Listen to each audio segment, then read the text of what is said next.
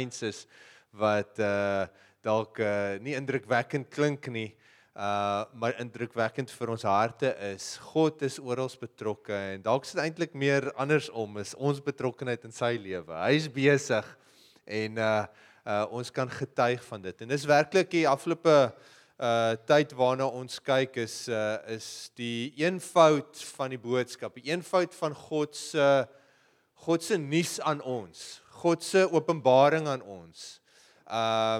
Dat ons nie op ons eie gedagtes moet staatmaak en al hierdie komplekse wetenskaplike antwoorde hoef te hê nie, alhoewel dit wel daar is dit nie die primêre basis waarop ons lewens bou nie. Ons bou dit op 'n openbaring van God. En hy kom openbaar homself aan ons op verskillende maniere, op so dat ons kan sê, kom sien 'n man wat my alles vertel het van wie ek is dit nie dalk die Messias nie. Ons het laasweek na die Samaritaanse vrou wat lewende water gekry het gekyk.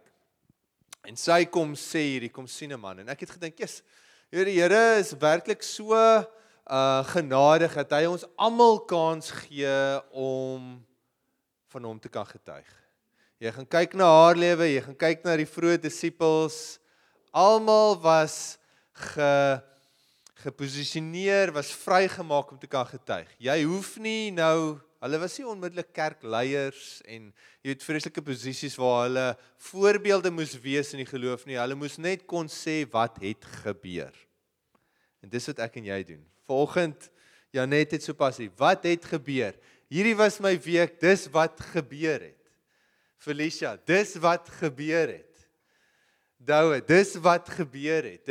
Dis getuienis. Testifying is telling somebody what happened. En ons moet gaan soek, Here, waar is hy besig? Dis die getuienis. Dis nie die feit dat jy baie geld gekry het nie. Dis die feit dat hy betrokke is in jou proses vir die voorsiening wat jy. En soms is dit baie geld, soms is dit jy wat besef ek kan met minder klaarkom. Jy weet, dit kan verskillende dinge wees, maar dit gaan oor God se teenwoordigheid en die openbaring van wie hy is in daai situasie. En so ek wil vir jou aanmoedig, moenie wag vir die groot koevert onder die deur of in die posbus nie, moenie wag vir die groot genesing nie. Dit is die getuienis dat, die Here het iemand uitgelig. Die genesing is nog nie kompleet daar nie, maar hier se openbaring van God is bewus, want die vraag in my hart is, sien God my regtig? Die genesing is belangrik, maar die groter vraag is hy bewus dat ek struggle? Ja, en hy stuur iemand. Al die pad van Engeland af, wraggies, hè? En daar is waarvan ons getuig van die teenwoordigheid van God, nie van 'n suksesvolle Christelike lewe nie.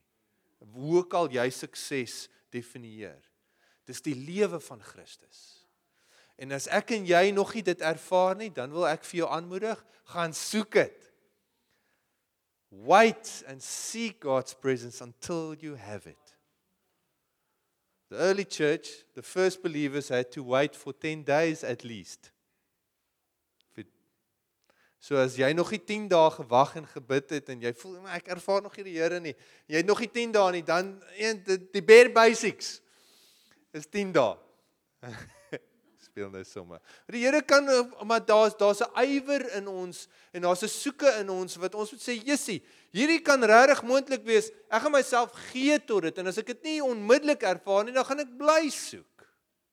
Een van die interessante gesprekke wat ek en ou Evan Luke en Lukas, toe ons nou Sondag daar was, man, dit was nou, ek het nou laasweek getuig oor my moslim vriend, wat ek saam genooi het, en alles was geared, en hier op die laaste oomblik, no, it's end of the month, and I have to go this, en man, ek is teleurgesteld, en jy weet, nou sit ek met 'n klomp emosies eintlik, ekskuus, ek spring nou hier van my seun se storie, en eers nou terug na daai ene toe, maar, en is ek kwaad, voel ek bietjie verneder, want ek het nou voor die hele kerk gesê, hier's hierdie ou wat nou kom, en nou werk dit nie uit nie, jy weet, en jy het al hierdie emosies wat deurgaan, jy weet, as hy tot redding gekom het, wat? Here, u weet, ek weet nie of hy dalk my net aan 'n lyntjie gesit, ja, kom, en hy sou die hele tyd in elk geval nie gekom het nie. Ons vriendskap is nou nog groeiend, maar kon in die week weer tyd met hom spandeer, en op die einde van die dag sit, Here, hoe wil u goedheid en u liefde deur my kommunikeer, aan wie ook al. Aan hom in 'n spesifieke manier, ander op 'n ander manier. So, as die persoon wat jy uitgenooi het, so nie gekom het laasweek, net hou aan.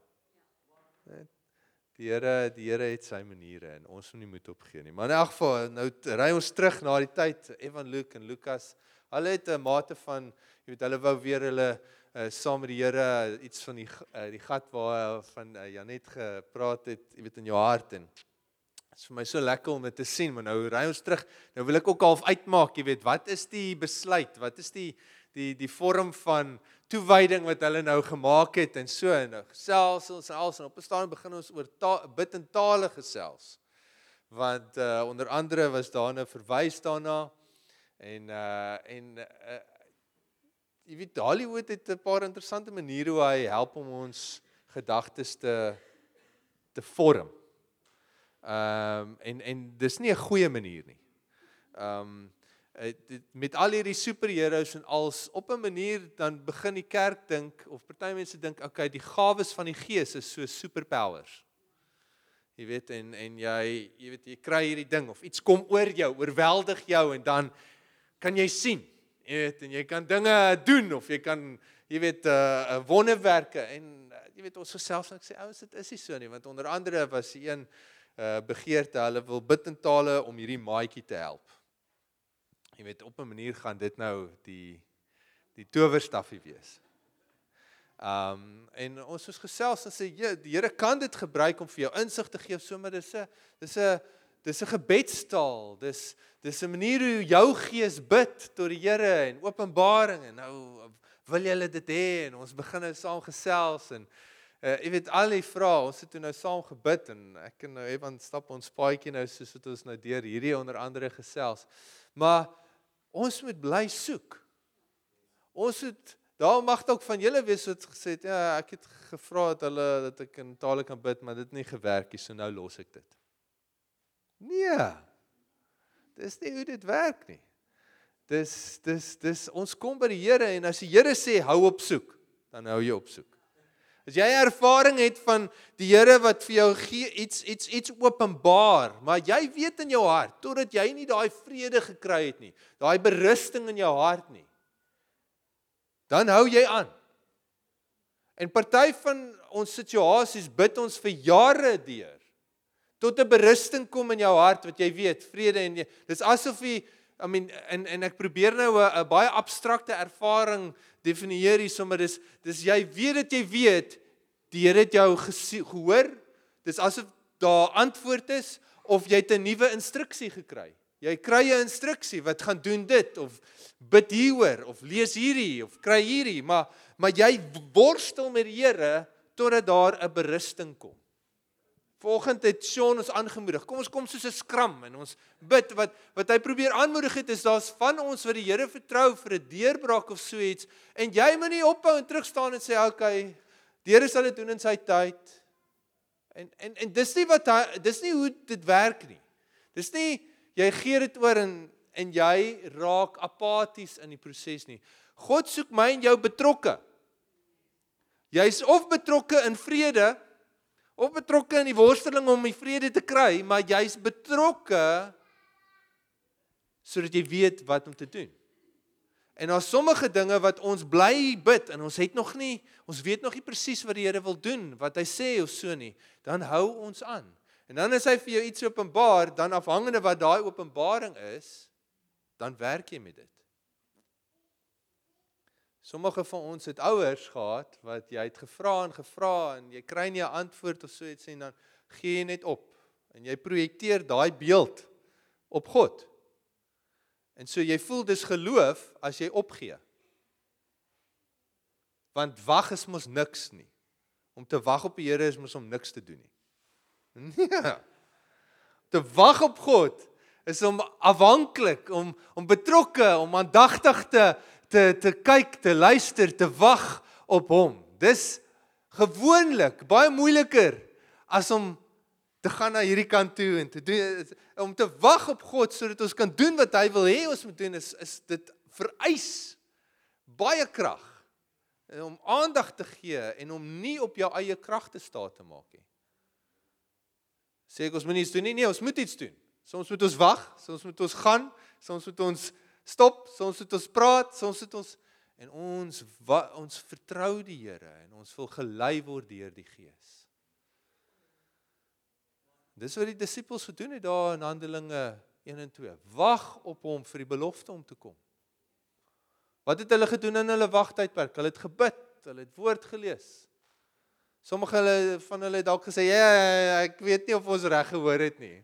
En moet die ander een om herinner, onthou, Jesus het gesê, onthou toe ons opgegaan het, toe was daar 2 manne wat daar gesê het, wat kyk julle nog hier op?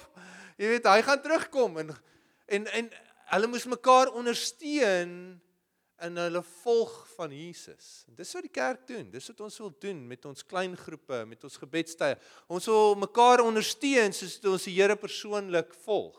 Ons moet dit saam doen, maar dit is persoonlik in daai sin. Jy volg die Here persoonlik saam met ander mense. Dis nie 'n privaat saak nie. Dis 'n publieke ding, dis 'n saamding.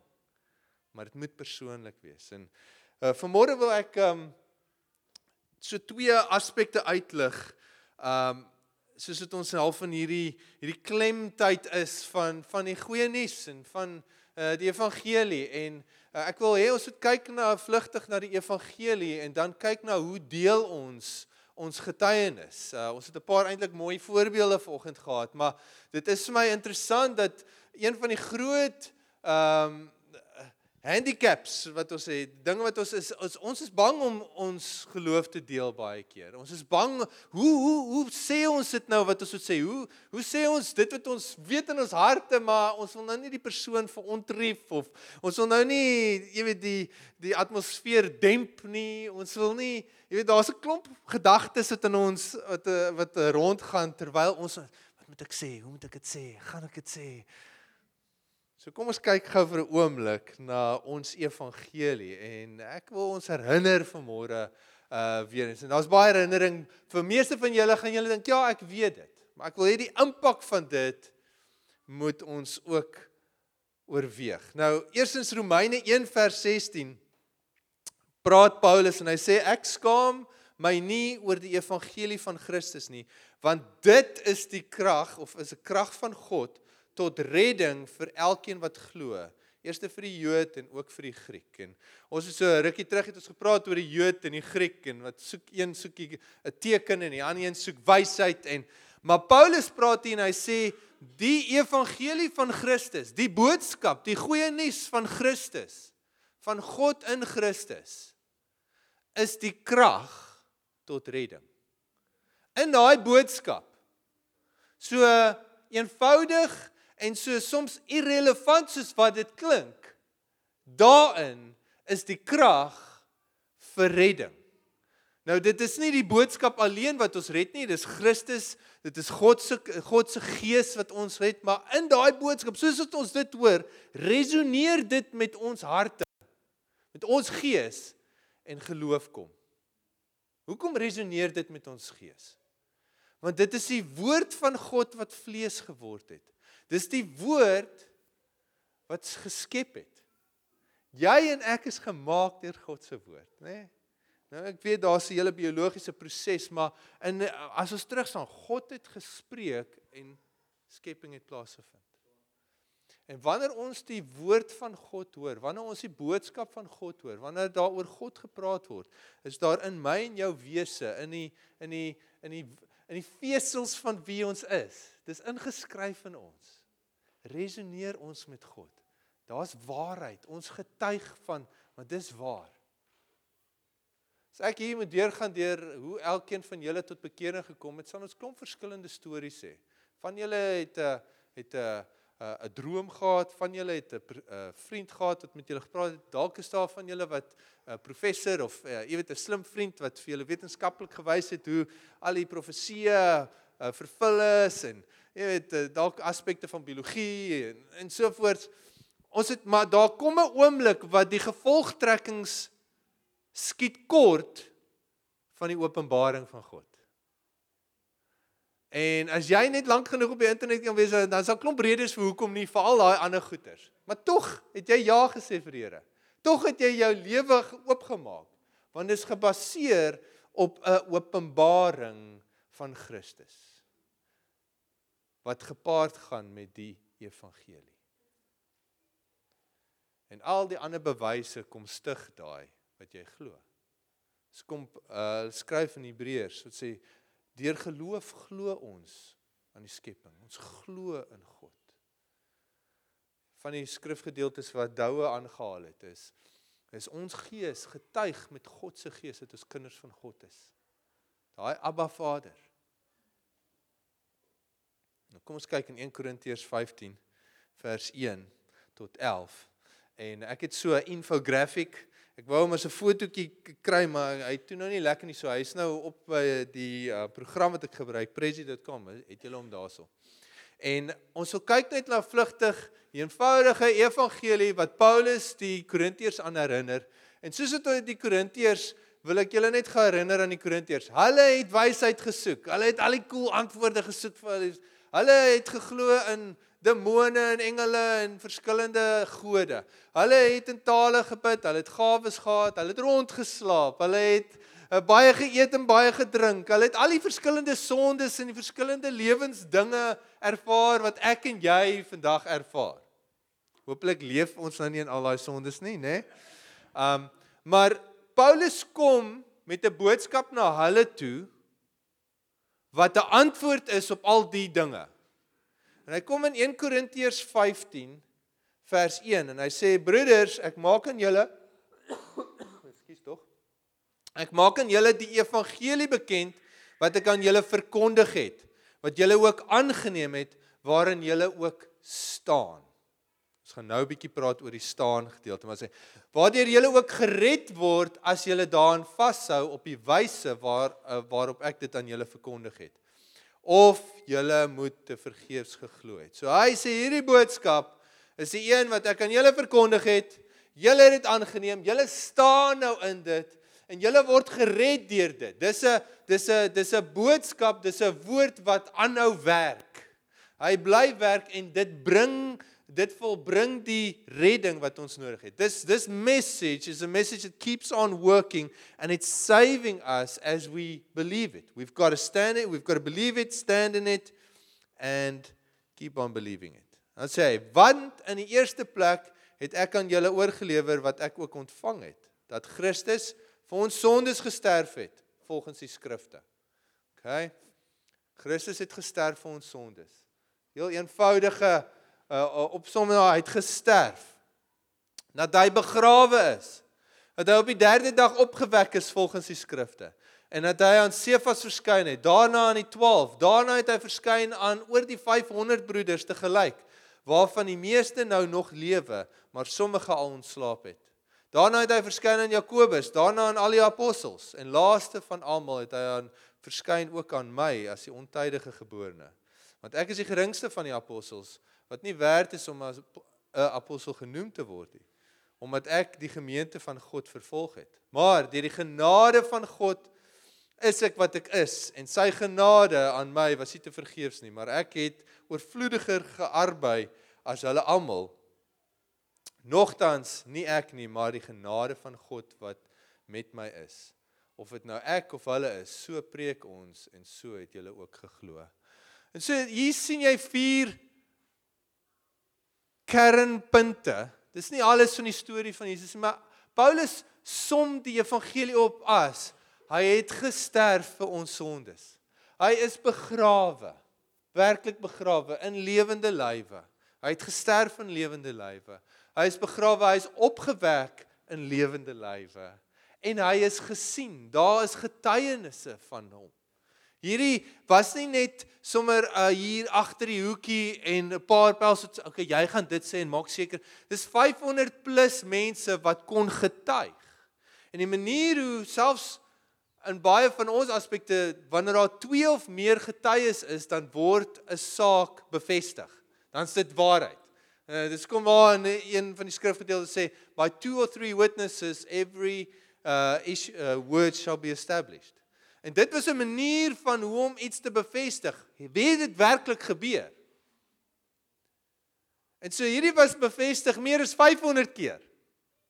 Getuies. Paulus praat daar, sê, ouens, as julle my nie glo nie, van hierdie ouens leef nog, gaan vra hulle. En so, hierdie ervaring, hierdie gebeurtenis, wat soveel geestelike impak gehad het, het werklik gebeur en is deel van ons boodskap. Dit is kern tot ons boodskap. In so 'n mate dat Paulus vir my en jou sê, staan in dit. Wees gevestig in dit. Was dit jou net of Felicia wat gesê het, wees gewortel in dit. Wat Paulus sê is die evangelie is nie net kom na Jesus toe, hy gaan jou lewe beter maak nie. Kom na Jesus toe, jy gaan beter voel, jy gaan meer geld hê, jy gaan 'n beter verhouding met die ene en daai ene hê, jy gaan al jou issues gaan jy van vergeet, of wat ook al jou probleem is, en hoe werklik daai probleem is, die kern van die evangelie is, Christus het gesterf vir my en jou sonde, dis die groot issue, jy sondig. En jy het 'n werklike prys, daar's 'n prys betaal vir jou en my. En daai sertifikaat is in bloed geteken, wil ek amper sê. Paulus praat in 'n ander geskrif, hy sê, die wette, of die redes hoekom jy hel toe moet gaan, is teen die kruis vasgespijker. Sodat daar 'n ander geskrif kan wees, 'n ander stem kan sê is, jy is nou wettiglik God se kind. Asof jy van hom gebore is. En daarom is ons, deur die Gees. En dis hoekom daar so baie van die Genesis taal ook gebruik word met ons nuwe skepping, met ons nuwe lewe is, die woord. Net soos wat in Genesis, is ons word deur die woord gered. En dan is daar, hy praat van 'n nuwe skepping. Hy praat van alles wat nuut geword het. En al hierdie verskillende beelde word gebruik, want God was werklik besig om ons voor te berei vir 'n nuwe skepping, wat ek en jy is, die kerk. Maar om te staan in hierdie, so hierdie evangelie, hierdie goeie nuus, raak ons verwysingsraamwerk. Dit raak die plek waarvan af ons leef, in wat ons leef, alles sif daardeur. Nee, soos dit, as julle nou, die ouens sit met die swembaddens moet werk, jy het 'n siffie daarson, alles moet deur daai, jy wil hê, alles moet opgevang word, al die nonsens moet gekeer word, en dit wat goed is, gaan daar deur, en dit is 'n aanhoudende proses. Ja, ek het 'n swembad, en na elke vakansie, dan begin ek half die proses van voor, want ek weet, jy weet, as ek gewoonlik, as ek aan iemand vra om na die swembad te kyk, die swembad, ons hier 'n huis wat 'n groot swembad het. So nie almal is gewoond aan hoe lank daai filter moet loop en al daai dinge nie. So as ek terugkom by die huis, daai swembad is groen. Dan is dit shock treatment en is dit en is dat. Maar jy moet jou hand aanhoudend daarop hou. Nou as my en jou lewe 'n swembad was, daar's 'n filter wat aanhoudend moet loop. En dis die filter van die evangelie. Dit moet daar deurgaan, alles moet daar deurgaan, en dan word dit wat reg, of dit wat God se waarheid is, kan deurgaan, en dit wat nie sy waarheid is, word gestop. En die manier hoe Paulus praat daarvan is staan in die evangelie. En het is interessant dat hy die woord staan gebruik, want met 'n hele paar skrifgedeeltes in die Bybel, wanneer daar oorlogvoering is, dan praat hy van staan. En ek wil hê ons moet gou vinnig daarna kyk. Romeine 5, vers 2. Ek lees sommer daar in Engels. Through him we have also obtained access by faith into this grace, hierdie genade, en dit praat weer van die evangelie, dit praat weer van die gawe van Christus, van lewe in Christus, en sê, in which we stand and we rejoice in hope of the glory of God. So ons moet hierin staan, stand in this grace. Dan gaan hy aan, Galasiërs 5 vers 1. For freedom Christ has set us free. Stand firm, therefore, and do not submit again to the yoke of slavery. Die Galasiërs, die gelowiges daar, hulle het begin wankel, in hulle geloof, want daar het ouens gekom en gesê, nee, maar jy moet besny word, en jy moet hierdie fees hou, en jy moet daai ding, toe dink hulle, nee, maar ons tog is, dis iets free, ons tog is net, Jesus vergewe ons, en Paulus kom en sê, nee ouens, julle is besig om in te gaan, want dis nie die fees in het self wat verkeerd is nie, maar is wat met jou hart gebeur, jy begin skuif, dat jy voel, jy moet 'n klomp dinge doen, om God se om God se guns te wen. Om in 'n gunstige posisie te bly staan met God, moet ek hierdie bly doen. En hy sê nie ouens, staan in die genade van dit wat hy gesê het, dit wat hy gedoen het. En dan kom ons in Efesiërs 6 vers 11 en hy sê, put on the whole armor of God, that you may be able to stand against the schemes of the devil. For we do not wrestle against flesh and blood, but against the rulers and against the authorities, against the cosmic powers over this present darkness, against the spiritual forces of evil in the heavenly places. Therefore, take up the whole armor of God, that you may be able to withstand in the evil day, having done all, to stand firm. Okay? Nou, 'n kardinale ding wat ons moet onthou vir geestelike oorlogvoering is die evangelie. Dis nie die olie teen die doorpost nie. Dis nie it is covered by the blood of Jesus nie. Dis nie 'n gebedjie wat daai doen nie. Nou, ons kan daai bid. Ons kan daai doen. Maar dit is die geloof in die vergifnis, in die lewe van God deur die evangelie wat aan ons verkondig word. En wat Paulus sê is, jy en ek moet staan daarin. Dit is 'n baie praktiese manier, toe ek 'n jong Christen was, vanweer die manier hoe ons gebid het, het ek iets begin glo. Ek het groot geword dat jy bid, Here, as dit U wil is, vergewe my sondes. Dan gaan jy aan. Nou vir jou mag dit dalk, ja, of course, maar half subtiel in my is like, dit mag dalk nie die Here se wil wees om my sondes partykeer te vergewe nie. Want ek het dit nou weer gedoen. En hoe die wêreld met my werk, as ek 'n fout 2 keer doen, dan sit nou mos as prins, want hulle het die eerste keer gesê, moenie dit doen nie. As dit die tweede keer is, dan is dit nou as prins. En dan gaan ek nou betaal daarvoor. So nou sit ek en nou bid ek, Here, vergewe my vir al my sondes, maar ek weet vir daai 3 sondes gaan hy my nie vergewe nie, want ek het dit nou al 'n paar keer gedoen. En so bou daai bakkie op, want jy weet, ek is mos maar net mens. En hierdie bakkie raak groter en groter. Naderhand eers trek ek 'n baie groot bakkie agter. Nou as ek na die Here toe wil kom en ek wil vra vir, jy weet, 'n deurbraak, ek wil dan's al hierdie dinge so groot vet skade weer oor dat dit sê net ja, jy kan nie eers verwag om iets van die Here te kry nie. En dis hoe dit groei. Dit groei. Daar was mos so 'n advertensie van hierdie orang-oetang wat so op die een of ander wat's dit? Ja, so daar's so 'n motorfietsie, maar hierdie orang-oetang raak net groter. Hy moet die hele tyd gevoer word. En so sit ons met hierdie skuldgevoel. So sit ons met daai en dit is, ek het nie gestaan in die evangelie nie. Ek het nie gestaan in die feit dat die Here sê, as ek my sondes bely en hy vergewe my, dan verwyder hy dit. Ek het nie gestaan in die evangelie dat as hierdie gedagte kom en wat die kruis vir my sê is, God het na my toe gekom om my te vergewe. Hy het na my toe gekom om 'n verhouding met my te hê. Hy het na my toe, hy het na ons almal, maar dit is vir my. En nou laat ek toe dat al hierdie goeders deursyfer, want my sif, my evangelie sif is nie ordentlik aan mekaar gesit nie. Ek staan nie. En nou kan ek maar sê, ek sit die gordel van die waarheid en ek het die skild van geloof en ek bid daai dinge elke dag, maar ek glo dit nie. Ek begin dit soos 'n rympie en ek begin dit soos 'n mantra te gebruik. Jy weet, van julle dalk al hierdie, wat sê die secret, manifest it. Just say it over and over.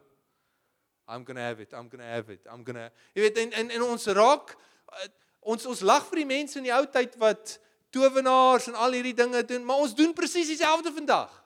Ons dink deur ietsie simpels te sê, ek sê nou simpel, maar gaan dit, nee, dit is God, saam met wie ons moet staan, dis God wie ons moet glo, in wie ons moet staan, en ons moet verdiep in daai genade. Dis hoe genade meer kragtig raak, is as ons verdiep en gewortel daarin, en dus moet ons deur sekere situasies gaan. Ons moet deur 'n paar oomblikke gaan, jy hoef dit nie aan te vra nie, dit sal kom. So, jy weet, maar jy moet deur situasies gaan wat nie lekker gaan wees nie.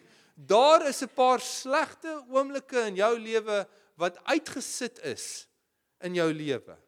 Nie dat jy geknak kan word nie, maar dat die Here homself in jou en aan my kan openbaar, en dat die wêreld kan sien dat God werklik is as gevolg van nie noodwendig dalk 'n groot deurbraak nie, maar die feit dat jy staande kan bly in 'n God wat by jou staan in die storm. Né?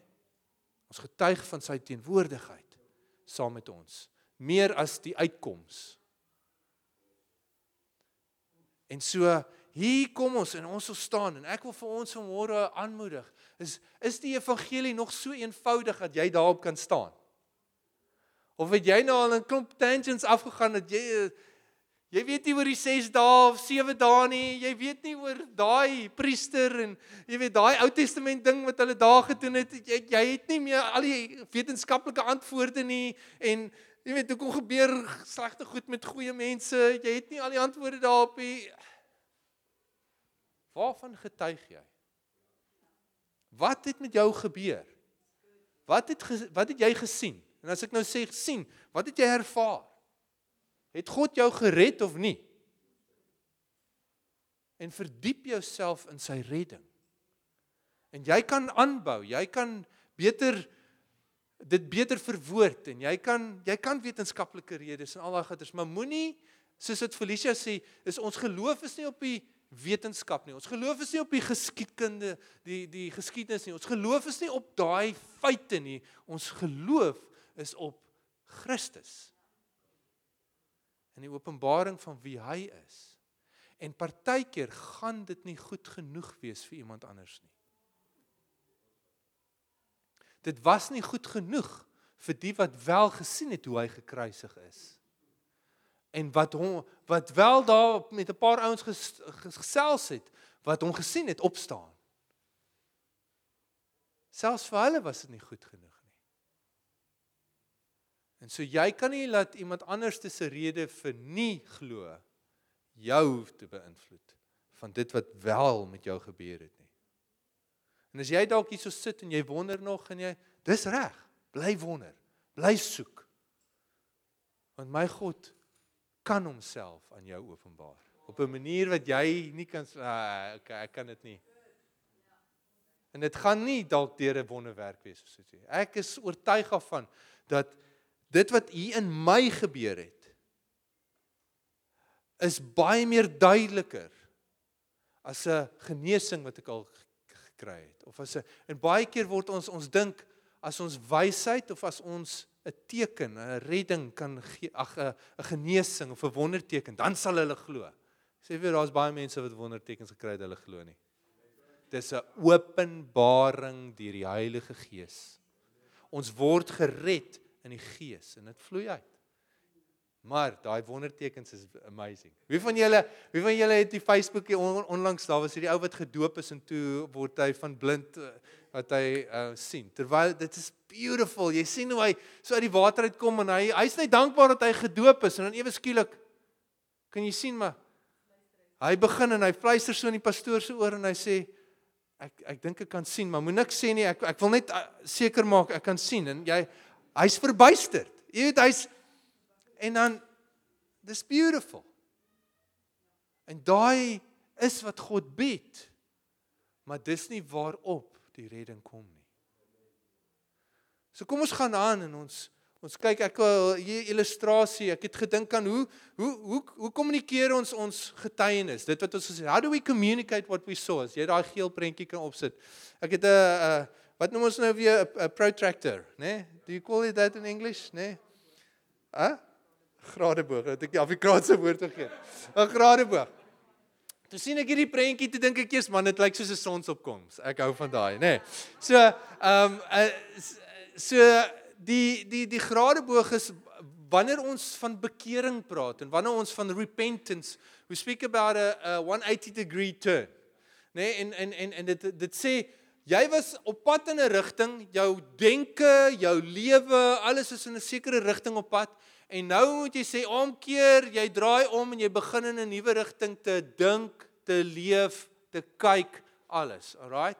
En daai proses is wat ons van getuig. Ek was, toe gebeur iets en nou is dit die impak in my lewe. Maar hierdie, kan ek nou maar sê, hierdie template kan ons toepas op ek is klaar gered, maar ek het my werk opgegee. En hierdie is die proses. Daar's 'n verlede, hoe die situasie was, 'n ervaring van wat God gedoen het, of dit nou 'n deurbraak is en of dit net 'n teenwoordige 'n berusting in my hart is, en dit is die impak van wat daai ervaring gekom het. Nou ek wil hê jy moet vir 'n oomblik dink, en dalk kan jy op jou foon as jy notas kan maak of so iets, ons wil twee oomblikke hê. So kry jou foon uit en maar hierso is die uitdaging. Ons sit hierso en ons het kollegas, ons het familielede, ons het vriende, ons het bure of so, en dan kom jy in 'n situasie en jy weet, jy voel sommer, hierdie is die oomblik. Wat gaan ek sê? Daar gaan die oomblik. Ag nee, ek het die oomblik gemis. En dan dis hoe ons lewe baie keer. Jy weet en ons dis omdat ons nie voor die tyd gedink het. Wat sal ek sê as? Wat het met my lewe gebeur? Want vir van julle was die oomblik was so groot dat jy sukkel om dit uit te druk. Jy sukkel om dit te verwoord want jy weet, yes, dit is so amazing en dan en dan sien jy die ou kyk so vir jou dan. So awkward silence. Ja, en toe daai ou en dan gaan ons almal aan en dan voel jy en ek dink ons kan beter raak om te sê wat ons gesien het. En kan ons net gou so vir 'n oomblik, ons is in 'n gesprek en eers kyk, wow, check hy voel wat daar vlieg. Nee. Dis baie maklik om dit te doen. Maar wanneer dit kom by, ons is besig om te praat en ewe skielik wil jy net sê, maar die Here het dit, dan is dit baie moeilik. Dis moeilik vanweë dalk jy, wat jy geleer het, en ek val ook in daai ding. Jy wil nou die situasie heel gemaklik maak nie, en jy weet nie waar hulle staan of so iets nie, of jy weet daai persoon is baie antagonisties teenoor, of jy weet 'n klomp verskillende redes, of dalk het jy groot geword, dis 'n privaat ding, jy deel nie met mense nie, dis nogal snaaks, ons deel nie die evangelie nie, maar en so ons het 'n klomp dinge, of dalk is ons net bang, ons skaam, of daar's soms werklik geestelike oorlogvoering. Ons het hier gelees van geestelike kragte, owerstes. Ek wil vir jou sê dat ek en jy hier, dis nie net ons oorlogvoering is nie teen vlees en bloed nie. Dis kragte en magte. Van daai kragte en magte is buite jou en van daai kragte en magte is binne jou. Maar dis deur die swaard van die Gees wat die evangelie is, die woord van God. Dis hoe ons daar deursny. So ek wil hê jy moet dink aan jou lewe voor Christus. Jou lewe toe jy hom nog nie persoonlik geken het nie. Al mag dalk 1 of 2 of dalk meer van julle wees wat sê, dit is my lewe nou. En dis ook fyn. Hoe is dit nou? Of hoe was dit? En ek wil vir jou vra, daar op jou foon, gee 'n paar beskrywende woorde. Okay? So mans, jy kan nie net sê sleg, nie goed nie. Okay. Medium.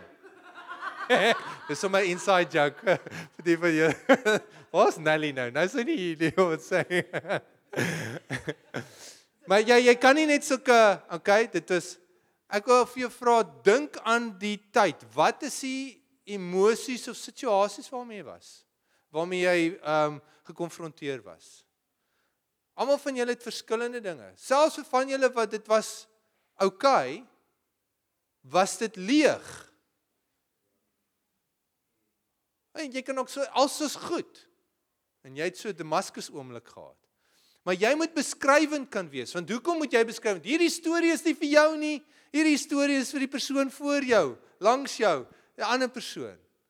En wat ek gereeld sien is, my storie, dis steeds ek, maar ek sal hom aanpas van wie die mense wat voor my is, of die persoon met wie ek praat, want ek wil kyk, is daar iets, sonder om oneerlik te wees, sonder om dit, jy weet, te oordryf, is daar 'n plek waar hulle kan connect? Is there an area where they can say, I might also have been. They resonate with that. They also, ek was 'n tiener, toe ek tot bekering gekom het, maar nie almal gaan daarmee identifiseer nie. So, ek was op my eie, of ek was, ek was onseker oor die lewe, of ek was saam met 'n vriend, of ek was, maar daar's verskillende goeders. Ek was actually verlief op 'n meisie ook op daai stadium, en dit was my Paarl sy meisie se beste vriendin, en jy weet, die Here gebruik, hy kan met 'n skewe tak kan hy reguit hou slaan, hè? So hy gebruik alles ten goeie mee. Here het gebly, die meisie is lankal weg. So, maar hoe was jou lewe voor die tyd? Hoe was die verhoudings wat jy gehad het? Die omstandighede. Wat was, hoe kan jy dit beskryf? Kan jy dit in 'n minuut beskryf, en kan jy dit oor 'n lang etenstyd beskryf? Wat het gebeur toe jy gered is? Wat het gebeur toe jy openbaring gekry het? Wat was die oomblik, of, en vir van julle was dit so 'n gradual proses, dit het oor tyd gekom. Van julle het nie mooi 'n dag noodwendig wat jy voel, yes, jy het net op 'n stadium gesê, ek is gered. Ek wil sê, dit kan op verskillende maniere, die punt is, glo jy het 'n persoonlike verhouding met God. Okay, so wat het gebeur met daai oomblik? Wat was die aand, of die oggend, of die oomblik? Kan jy dit beskryf? Can you describe the moment that Christ revealed himself to you? That moment. Kleer dit in, want dis werklik wat daar was. Iemand moet in die storie inkom. As jy die Bybel lees, hoop ek jy lees geure en kleure en stemtone en al die verskillende dinge. Dis werklikheid. Dis nie net 'n inleiding tot 'n geskiedenisboek nie. Jy weet, dis jou lewe. Dis 'n nuwe lewe. Wat het gebeur? En dan, wat se impak het dit op jou gemaak? Vir van julle is dit handomkeer. Toef. Van julle het dit baie lank gevat. Daar was 'n oomblik, maar jy kon sien, jy het langer gevat om te draai. En ongeag die proses, dis jou proses. En kan jy dit deel? Can you share that? How was it like? What happened? And how's your life been impacted since then? En daai kan jy in 3 sinne deel, of in 3 boeke. Nee? Afhangende van die geleentheid. En wat ons baie keer moet doen, is om net soms daardeur te gaan en dit te sê. Want daar is so baie, en ek dink as jy Afrikaans is, mag dit selfs sekere godsdienstige goeters wees wat net in ons koppe vashak, wat ons sê, maar ons voel ongemaklik om dit te deel. En tog is dit een van die belangrikste goeters. Ons deel baie makliker oor die nuwe dieetprogram en sovoorts wat ons gekry het, as oor ons lewe wat verander het. Ek onderbreek jy se Paarl, nee, maar ek dink baie keer, dan is dit vir ons verskriklik ongemaklik om te deel, omdat ons het die idee van religiousness. So as ek met jou gaan deel, dan gaan ek jou soort van manipuleer om dinge te doen soos ek dit doen. En as ons kan deel wat gebeur het, soos die werklik lewe, nie my manier van goed doen nie, maar die lewe wat ek ervaar, dan is dit soos die diet. Hoekom praat ons oor die diet? Want dit het gewerk. Verstaan, soos alles is beter, ek is gesonder, ek is minder siek. Lekker. Hoe lyk dit? Wil jy ook minder siek wees? Verstaan? Soiets, maar baie keer voel ons as ons oor die Here gaan begin praat, dan raak dit so stikkie. In plaas van dat ons net deel hoe dit met my was en ja, dat dit vir mekaar gaan. En so ons getuig van wat gebeur het. Jy hoef nie nou in te gaan oor al die verskillende maniere oor hoe om kerk te doen en al daai dinge nie. Dis 'n latere storie. Wat het gebeur? Wat het gebeur? En nou wil ek vir jou vra om hierdie te gebruik met hoe die Here gereeld met jou in jou community. Wat het volgend gebeur? Hulle het gedeel. Hierdie was hoe die situasie was, toe dit gebeur en die Here het aan my openbaar dat hy naby my is. Half hierdie 3 stappe. As jy 'n introvert is of iemand is wat nie baie praat nie, gaan oefen daai. En deel. Want dis deur die verklaring van daai wat God gedoen het, wat plaasvind. Partykeer is dit net om te sê, iemand is in 'n situasie en sê, "Yes, weet jy wat, ek het gebid oor die saak, ek is nog nie seker wat ek doen nie, maar ek vertrou ons gaan hierdie probleem kan uitsorteer." Jy is nie besig om vir hulle te sê, jy moet glo of jy gaan hel toe nie, en jy moet dit of jy is besig om aan hulle te openbaar hoe jy lewe lei. Jy sê nie vir hulle moet bid nie, jy sê jy het gebid. Party ouens druk jy dalk 'n knop en sê, sê jy nou ek moet bid of ek moet glo? Sê nee, maar wil jy? en jy sal geleenthede kry, maar die Here wil my en jou vrymaak om sy woord te spreek.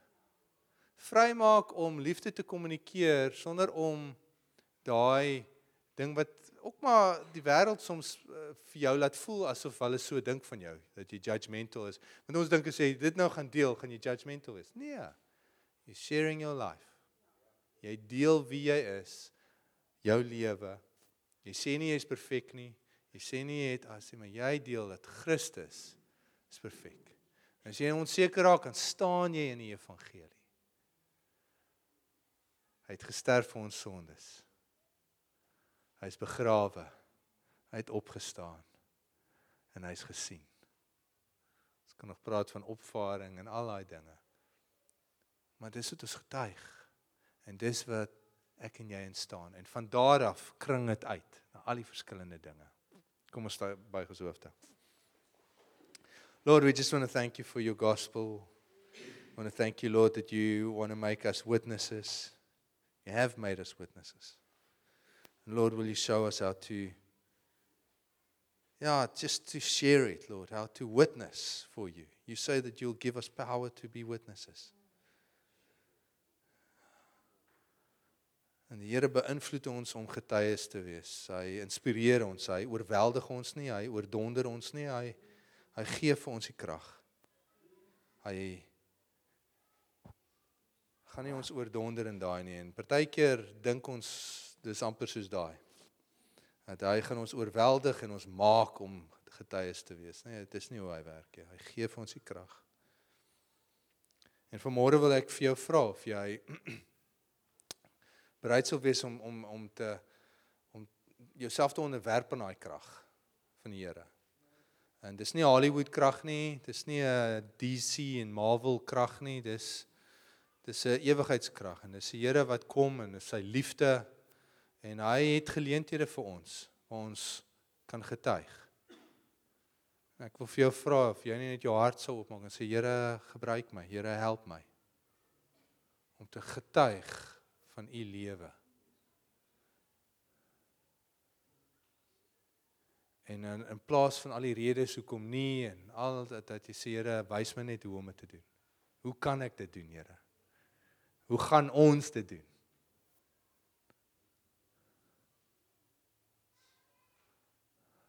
En dan wil ek tog die geleentheid skep vir, soos het ek gepraat het oor die evangelie. Just an opportunity as I spoke about the gospel and you feel, man, I don't have a now impact. I don't have a revelation of Jesus in the same way that they spoke of him. I don't have a life with Jesus. Ek het nie 'n verhouding met God dat ek kan getuig van sy teenwoordigheid by my nie. En jy wil jou lewe vir hom gee. Jy wil sê, Here, hier is ek. Ek wil amper soos daai wat John van gepraat het, die stewardship. Ek wil my lewe, ek wil 'n rentmeester wees van my lewe en dit vir u gee, sodat die beste gemanage kan word. Beste mee gelewe kan word. As jy daai persoon is, wil jy nie dalk net so vinnig jou oë oplig en net na my kyk, dat ek na jou kan kyk en saam met jou kan stem en dat ons kan bid en die Here vertrou vir 'n deurbraak in jou lewe nie.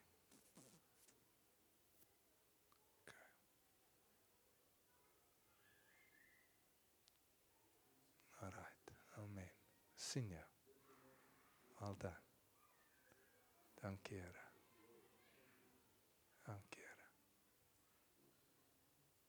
En nou net daar waar jy sit, net saggies fluister en jy kan 'n gebed fluister en sê, Here, dalk ek wil vra dat ons almal sommer net as 'n herinnering vir onsself met hierdie evangelie. Sê, Here, dankie dat U vir ons sondes gesterf het. Here, ek erken ek is 'n sondaar.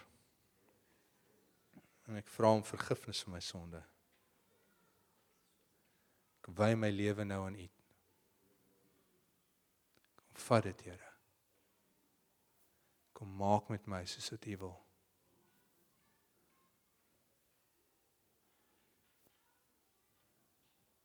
Here, ek is lief vir U. Amen. Amen. Wonderlik. Julle, mag julle 'n wonderlike dag hê. Seën vir julle.